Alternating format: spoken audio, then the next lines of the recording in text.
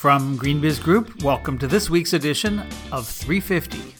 I'm Joel McCower here at GreenBiz Group headquarters at 350 Frank Ogawa Plaza in downtown Oakland, California. On today's edition, the future of sustainability reporting, resilience. There's now an app for that. Singapore aims to be the world's first smart nation, and the circular economy hits the G7 and the USA. What goes around comes around this week on 350. It's April 1st, 2016. No fooling. Welcome to this week's edition of GreenBiz 350. I'm here, as always, with GreenBiz Senior Editor Lauren Hepler. April Fool's Day. Oh, yeah. Not getting tricked this year by those phony press releases. I don't think I've ever fallen for that. We tried to perpetuate those, but, Grist always does such a good job, and I don't know yet as of this recording whether they will have come up with something brilliant this year, but I hope they do, and I hope it worked. It's been another great week. We've had some visitors come through the office from the Ellen MacArthur Foundation, the UK-based entity that this week has opened a US branch. They launched on Thursday the Circular Economy 100 here in San Francisco, and I was in Colorado. Yeah, how was that? I understand you were talking energy. Talking energy. I mean, this was the annual meeting of the Joint Institute for Strategic Energy Analysis, JISEA. I'm not going to dare pronounce that. Yeah, it's a little bit of a mouthful. It is. It's part of NREL, the National Renewable Energy Lab in Golden, Colorado, which is, of course, one of the Department of Energy's U.S. labs, and focusing, as obviously in the name, on renewable energy. And they have an annual meeting that brings together a number of people to look at the future of energy and the grid. Really interesting group of people from utilities, from Brookings Institution, from research labs, from Department of Energy, Department of State, and some companies like GE and Walmart and Pacific Gas and Electric Company. Really, sort of looking at the future of renewable energy. So were you talking about PPAs, all that kind of stuff, or what was your focus? Well, I was doing a keynote thing, and so I didn't get too into the weeds there. I think there was plenty of that already. I was looking a little more strategically at where the world's going. I was talking about Verge and the convergence of technologies and how that's become a key part of the energy conversation, both for renewables and efficiency. I was talking about the topic of my forthcoming book that's coming out in June, about this grand strategy for America that was born at the Pentagon that embeds sustainability as a strategic national imperative, and sort of how that vision of energy engendering prosperity, security, and sustainability, but most important of all, resilience. That's really a theme that I've been writing about. You'll be hearing a lot more about that relentlessly, as any good book author will be doing as this thing comes out in June. Yeah, I'm still waiting for my advance copy. Thank you very much. Well, it's in the mail. I'm waiting for, it comes off the press in May, so you'll be right up there at the top of the list, Lauren, I can promise you. But enough about me, enough about that event. Let's go to the week in review.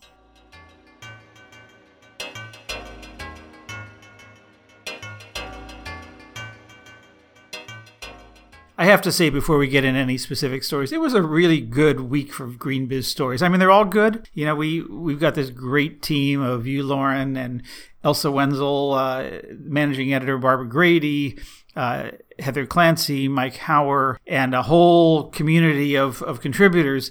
But there are some great stories. We had a story from Jason Clay from WWF talking about climate change and food. RP Siegel is doing a bunch of great stories, and we had one about how you combine centralized and distributed electricity. Our great editor-at-large, David Crane, had a really provocative piece, although a provocative David Crane piece has sort of become a redundancy, about should clean energy companies be held to a higher standard. And this is somebody from the utility and energy industry. I don't know, it just seemed really high quality. But let's talk about the circular economy. Yeah, so the thing I really liked about this piece, it focused on sort of a concept that we're hearing more about in sustainability circles for sure, the circular economy and sort of keeping materials in place, cycling them back through supply chains. That could be cast off as sort of like a hippy-dippy, nice thing for companies to do. But this was about sort of taking that concept to the G7. So the biggest economies in the world, the US, Canada, France, Germany, Italy, Japan, and the UK, all met last week, and they had representatives from about 80 companies there talking about, quote unquote, the use of life cycle concepts in supply chain management. You know, it's sort of funny that that is in some ways such an old topic. The whole idea of supply chain and life cycle really goes back to the 90s, if not the 80s. But I can assure you, Lauren, that the circular economy, I know you were making a point there, is not even in the slightest a hippy-dippy concept. In fact, we're going to talk a little bit later in this program about the visit we had from the Ellen MacArthur Foundation and what they're doing in the U.S. with some of the companies that they're working with.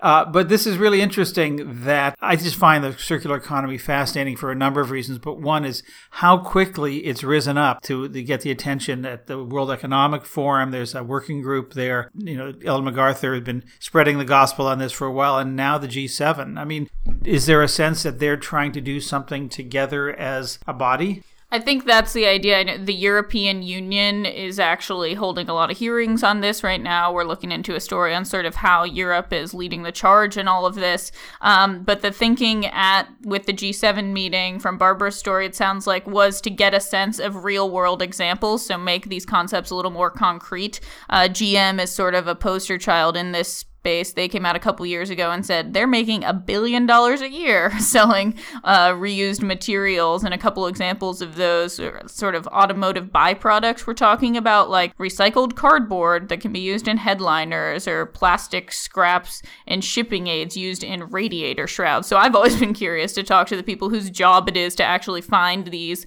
somewhat obscure things and then find smart ways to reuse them. Well, I think this is something we're going to be seeing more and more of, and I have to say that, you know, most of the examples that you see around the circular economy are ones that you might easily say, well, haven't they been doing that for years? And in some cases, that's true. I mean, GM has been working in zero waste for years, and they've all been doing things where they're turning one thing into another. Waste product becomes a resource for a new material or product. But so this is really getting going. But I think one of the things we're going to see, that this starts off kind of slowly, like so many other things, solar energy, electric cars, and all of a sudden one day it turns the corner and we just see everybody doing it. We're still in that slow growth period, but a number of companies are, you see in the story that Barbara wrote, just now coming on board this. But let's switch topics to read two interesting pieces about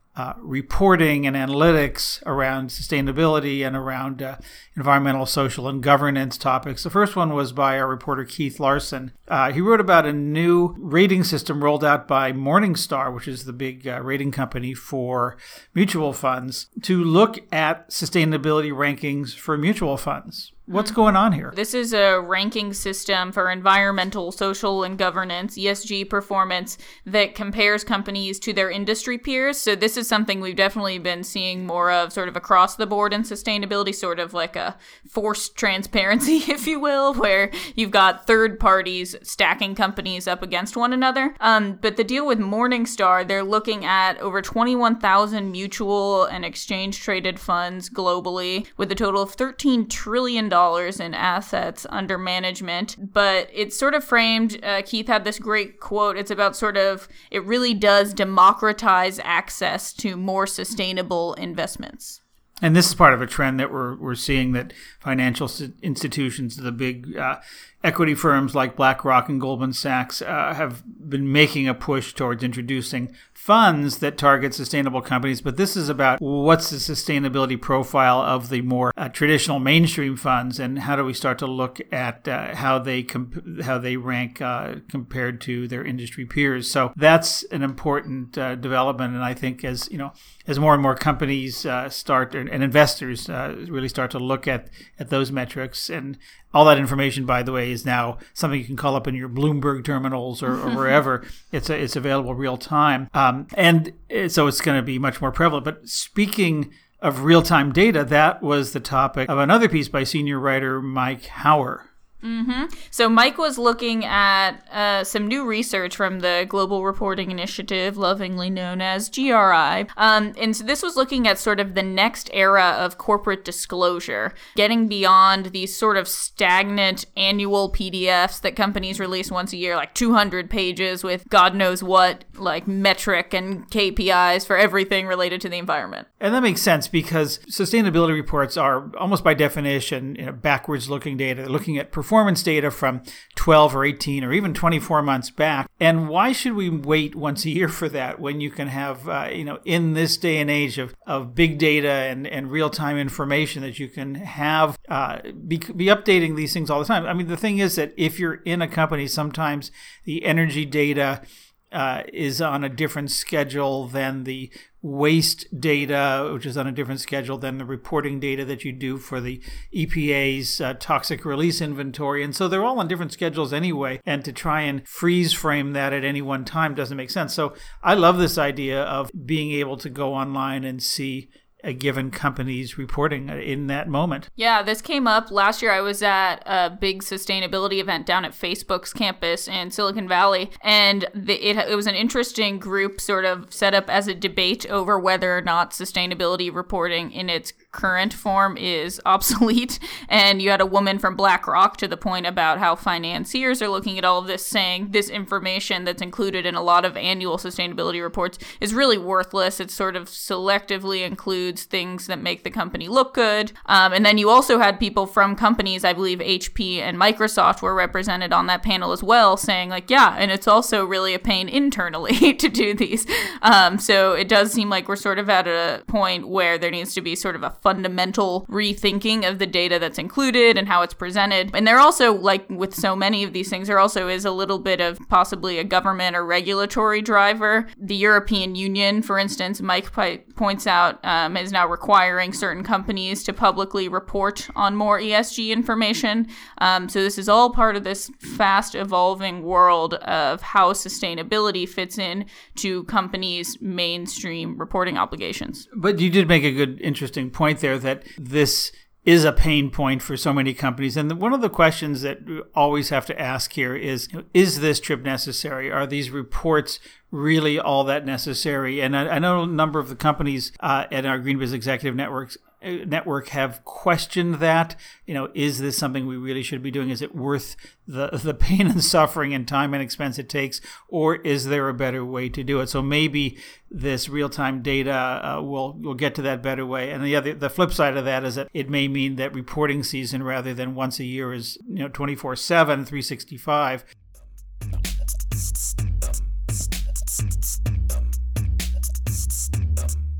So, Lauren, you had a piece this week about Singapore, not a topic that we normally cover, but we do cover smart cities, smart, resilient, sustainable cities, and lots of those. But you wrote a piece about Singapore aiming to become the world's first smart city state, in other words, the first smart nation. Exactly. So Singapore is really interesting because it has this unique scale. It's a little bit smaller than New York City, the entire country is.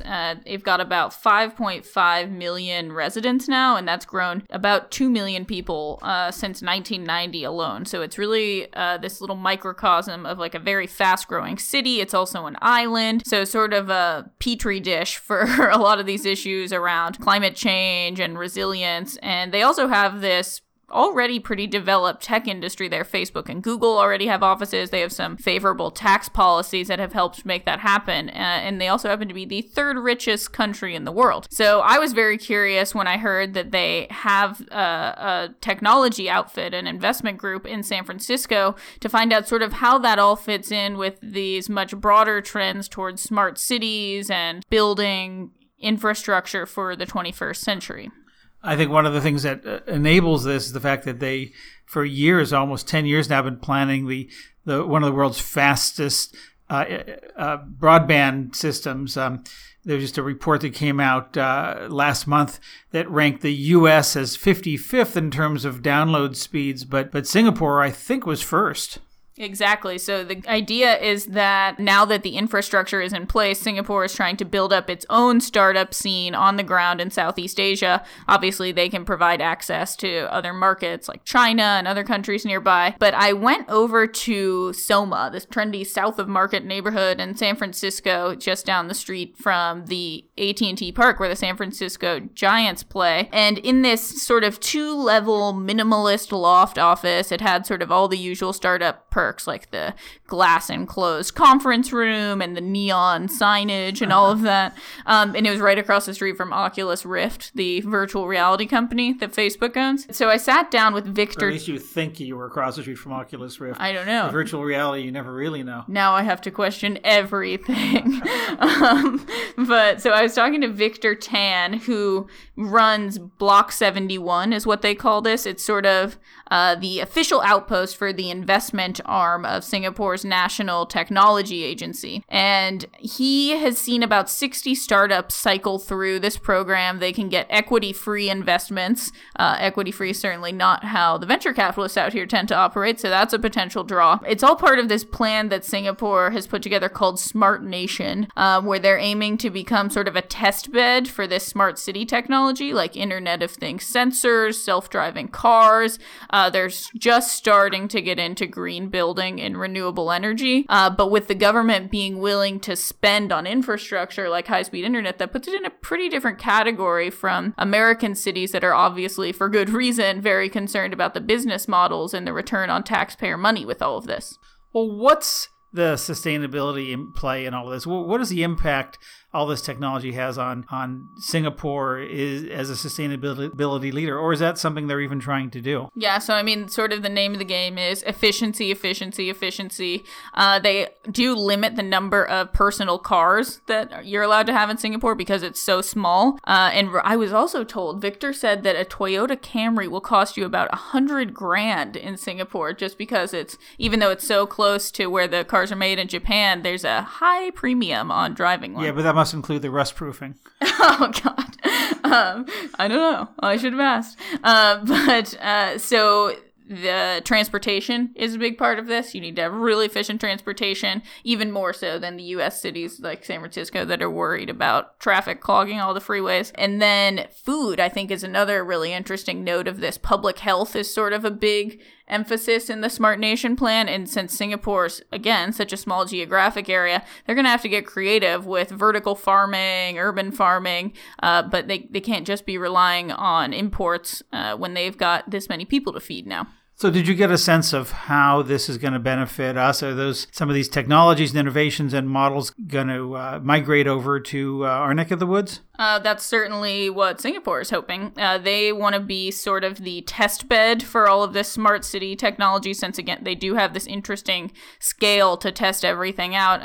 Steve Leonard, who's the executive deputy chairman of the Infocom Development Authority of Singapore, IDA, that is the sort of tech agency within the government, said that that's not necessarily being a guinea pig in a negative sense where they can be hung out to dry financially and all of this, but they do want to be the place that he wouldn't name names, but he said pretty much all of the big automakers they're talking to, the tech companies that are interested in self-driving cars, to see what the government would have to do to let them really bring their technology to bear in Singapore. Another part of this, though, that hasn't come up is sort of the tech talent side, the ever popular topic.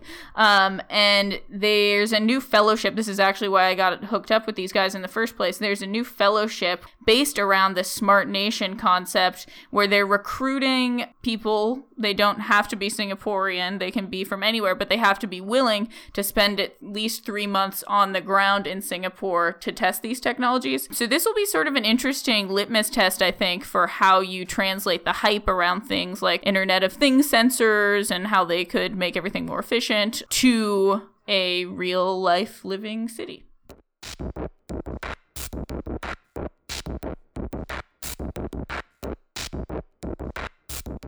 So part of the parade of people coming through the GreenBiz office this week was 5 people from the Ellen MacArthur Foundation. That's the UK-based group, Ellen MacArthur, and a group of some dozens of employees now who are, and for the last 5 years, been promoting this idea of the circular economy, how material flows continue indefinitely and leading to new levels of innovation and resource efficiency and carbon, water, energy, materials, throughputs, efficiency. It's really, really interesting stuff. Yeah, Ellen MacArthur was also on the stage at GreenBiz 16 in Phoenix last month, and I happen to know that we published a video this week on our website of her keynote, so we'll be sure to link to that as well. But Joel, you were talking to them sort of more granularly about some work they're doing in the U.S. Yeah, we were talking about, first of all, the different ways we can work together with them. And the reason they were here is that on Thursday they launched the CE100 in the United States. Now, the CE100, Circular Economy 100, is a group that they put together to bring big companies, but as well as academics and cities and states, government entities, and a few others to look at how do we significantly move this forward faster. This is not just a study group. They are working on solutions on how do we build circular economy models, thinking capacity, and ultimately to transform companies, to get them into the space thinking about their products through the lens of closed loop and continuous cycling of materials and ingredients. So really exciting stuff. And of course now with 1 or 2 feet firmly planted in the U.S. They were all here and really, really interesting stuff that they're doing. And I pulled aside Casper Jorna, who is the CE100 program lead. So Casper, tell me why you're launching the Circular 100 in the U.S.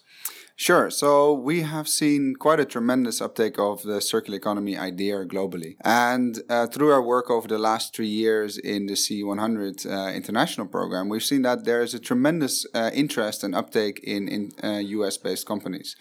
And these companies are increasingly asking, okay, if we can see that this is such a momentum and such a drive globally, how does that work in a national context? So what are the opportunities in the US? And companies need, and organizations in general need, a little bit of help to sort of create the network and create the learning and help them with the learning, collaborate and get really stuff done. And so that's what the US program is all about. The CE100 US enables companies here in the US to develop new opportunities, to build that network, to uncover characteristics here in the market. And what does it mean to be a member of the CE100? So you're not just signing up to the idea of the circular economy. You're actually painting a vision for yourself as a company, what it should be like. And you go about on a journey on implementing that. And that's a 3-year journey. So you start with learning, building that network, and actually developing collaborations. And so being part of that community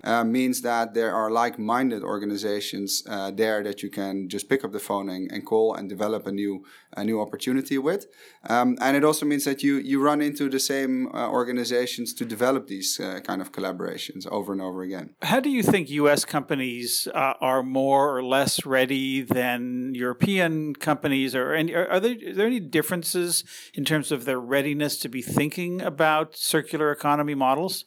That's probably hard to say because in the international program we work with so many different companies all together. So I don't think there will be a difference between necessarily in how they take it up. Although I must say that I'm quite intrigued about how U.S. organizations grab companies. They grab an idea and they run with it. And as the idea of a circular economy, the framework is spreading, I think the US or US-based organizations, they're going to really wrap their head around this quickly, and they're going to run to it. And we're seeing examples there already. So we're working with US companies like Dell and eBay and HP and IBM, SunPower, and we have some interesting ones lined up as well. And so they're starting to wrap their head around it and actually develop new things, and that's going to go fast.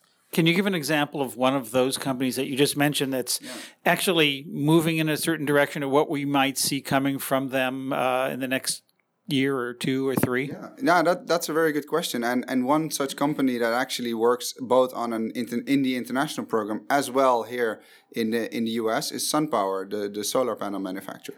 And what we have seen with them is quite impressive. Over the last 1.5 to 3 years, they have fundamentally thought differently how they are going to set up their factories, design their panels, and even operate the models around that. So not having to potentially always buy a panel, but you maybe just pay for the electricity that panel provides you. So you get sort of renewable energy as a service.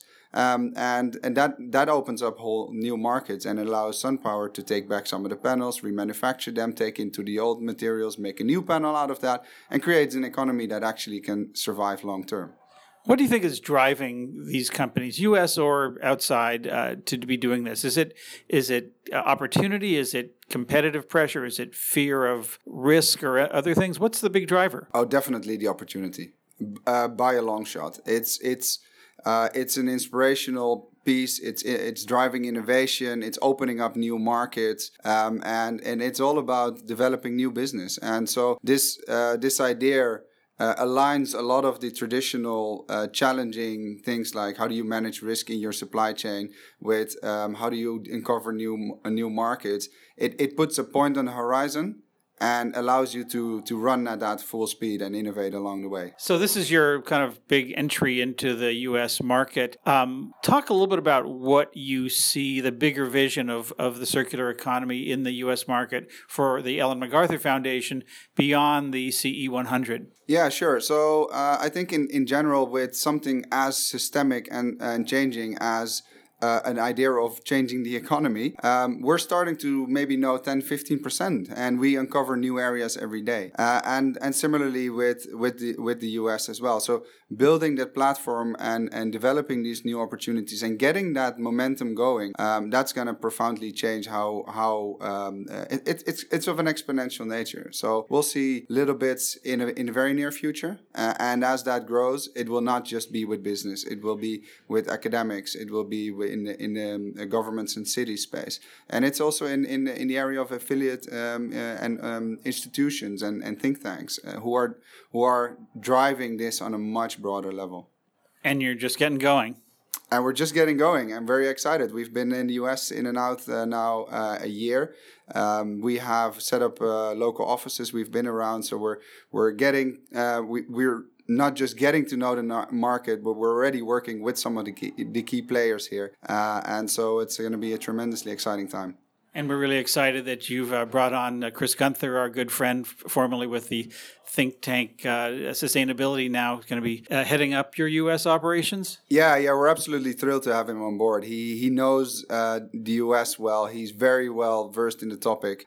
He's experienced in building relationships with key organizations, business driving change. And so he'll be leading the U.S. organization and the U.S. the C100 USA and the program. We're really glad to have him on board. Great. Well, we're looking forward to good things from him and from you.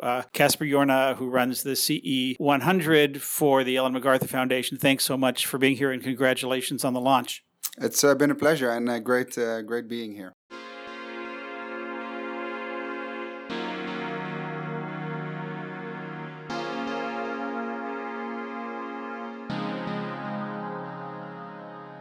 You've probably heard us talk on this podcast before about the concept of resilience, and that is girding an area, usually at the city scale, for all sorts of shocks that they might encounter, whether that's related to things like climate change and the higher risk of extreme weather, or geopolitical instability and social unrest, things like income inequality. Those can all affect how a city operates day to day and sort of the long-term sustainability of an area. This week, our senior writer Barbara Grady took a look at how technology is being applied in this space, and she is here now. How's it going, Barbara? Good. How are you, Lauren? Good. So what's going on here? What's new? We keep hearing more about resilience, but I understand that the concept has made it to a very high place. Yeah. So last week, the White House released a bundle of apps that use open data, government data, and all sorts of data sources to find opportunities. Basically, it's an upward mobility play. The White House calls it the Opportunity Project, and it bundled both its own government data and 12 apps from the private sector and nonprofits.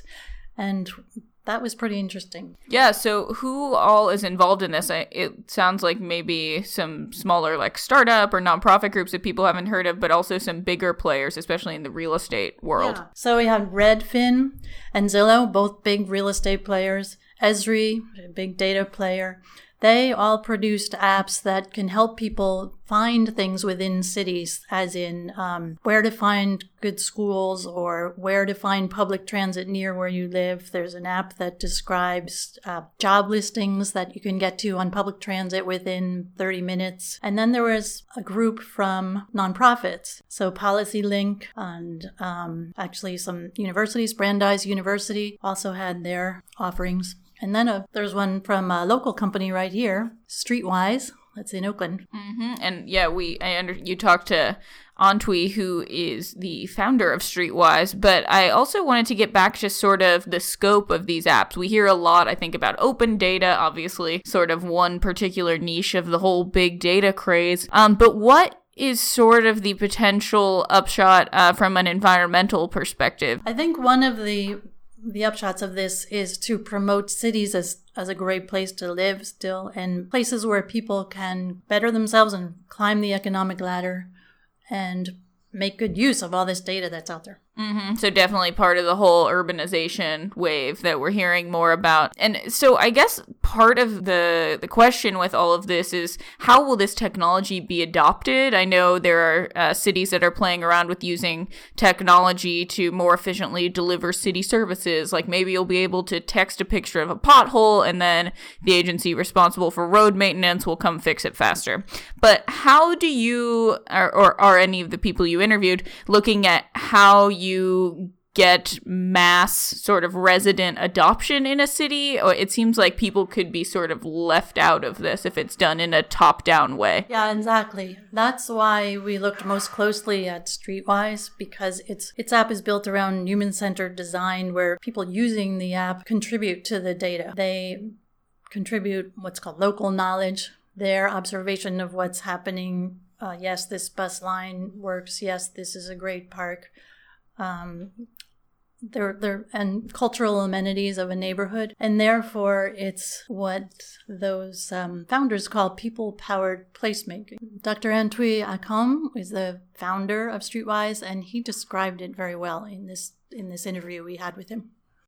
What we realized about 3 years ago was that communities need a way to tell their own stories. And if we're really going to be serious about human-centered design, or what we call people-powered placemaking, then we actually need to develop technology tools that can put the power back in the hands of everyday people. And so that was pretty much the birth of Streetwise. So you have sort of a new urbanist movement that talks about making communities more walkable and more bikeable, right, and affordable housing, workable, and all of these things. But what's missing from that conversation is really making communities more equitable for the folks who are most disproportionately impacted, for our nation's most vulnerable population. And so most cities and jurisdictions then, because the two greatest challenges of our lifetime are around climate change and income inequality. And so most cities are really grappling with this disconnect between official knowledge and what cities want to do as they grow and develop, and what everyday people want to do with public space and land use and transportation as the city grows and develops, and the affordable housing crisis begins to become more intense for everyone based on income inequality. And Streetwise is the kind of platform that can close that gap between official knowledge and local knowledge amongst a number of different verticals. So we'll give you an example. If you looked at an open data set from Open Oakland, if Barbara was looking at this, or if Mayor Shaft was looking at this and she looked at East Oakland, you would see all of these on our platform. They appear as purple dots, and it would show that East Oakland, according to open data, as well as the Alameda County Department of Public Health, looks like a food oasis. But if you use Streetwise and you ground truth that data, what you begin to see is that instead of it being a food oasis, those purple dots are really liquor stores or corner stores, and only a handful are grocery stores. Interesting stuff. I'm sure this is a story that we will only continue to hear more about. Thank you so much for joining us, Barbara. Sure. Have a great day.